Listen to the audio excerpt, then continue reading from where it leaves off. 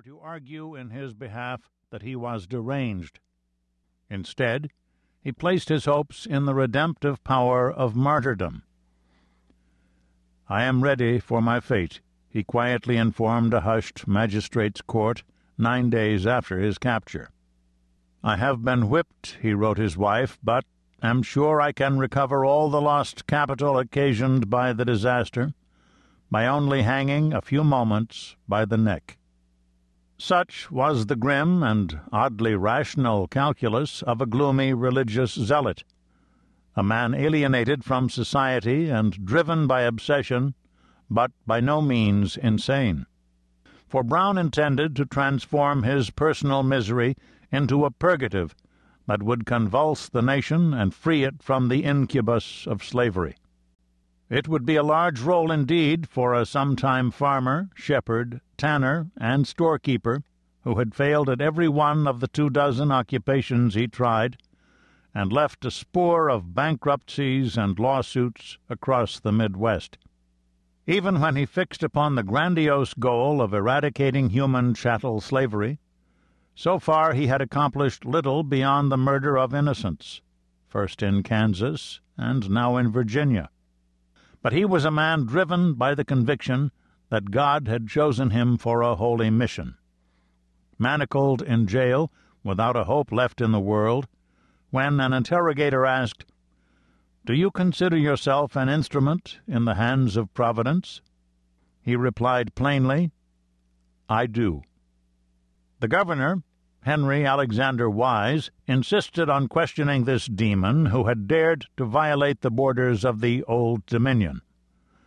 An incendiary Southern partisan, conceited, mercurial, and cranky, Wise impulsively defended his region against Northern slights. His long hair and gaunt, angular features had always given him the look of a dangerous man. In fact, in both appearance and in temperament, there was something similar about the governor and the prisoner. Wise approached their meeting angry at what Brown had attempted, and perhaps embarrassed that he had so easily captured the arsenal. He was not prepared for the figure lying there on a bed of rags, a pathetic, defeated criminal who could expect no mercy from his captors. He saw there was nothing passive or defeated about the man. Brown flashed his gray eyes at Wise when the governor suggested he best be thinking of the next life.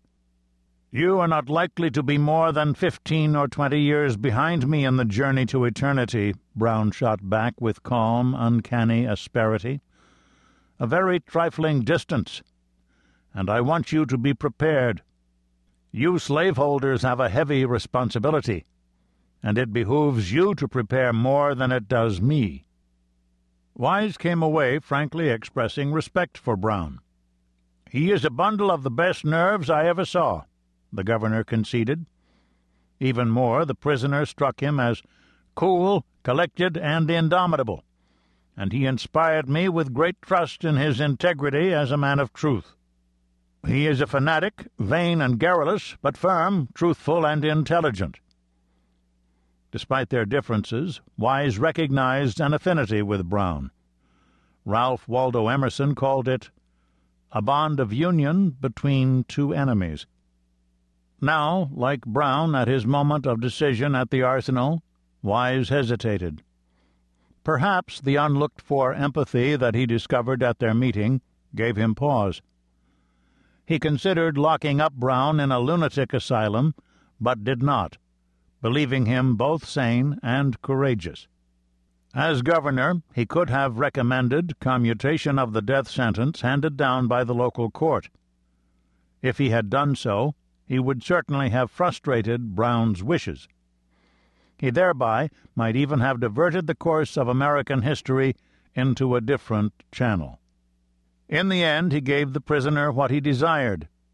He may have suspected that Brown would be proven a better prophet than revolutionary. The prophecy came just before his jailers took him to the place of execution on the crisp morning of December 2nd. At that point, the prisoner handed a guard a scrap of paper bearing his final admonition. "I, John Brown, am now quite certain that the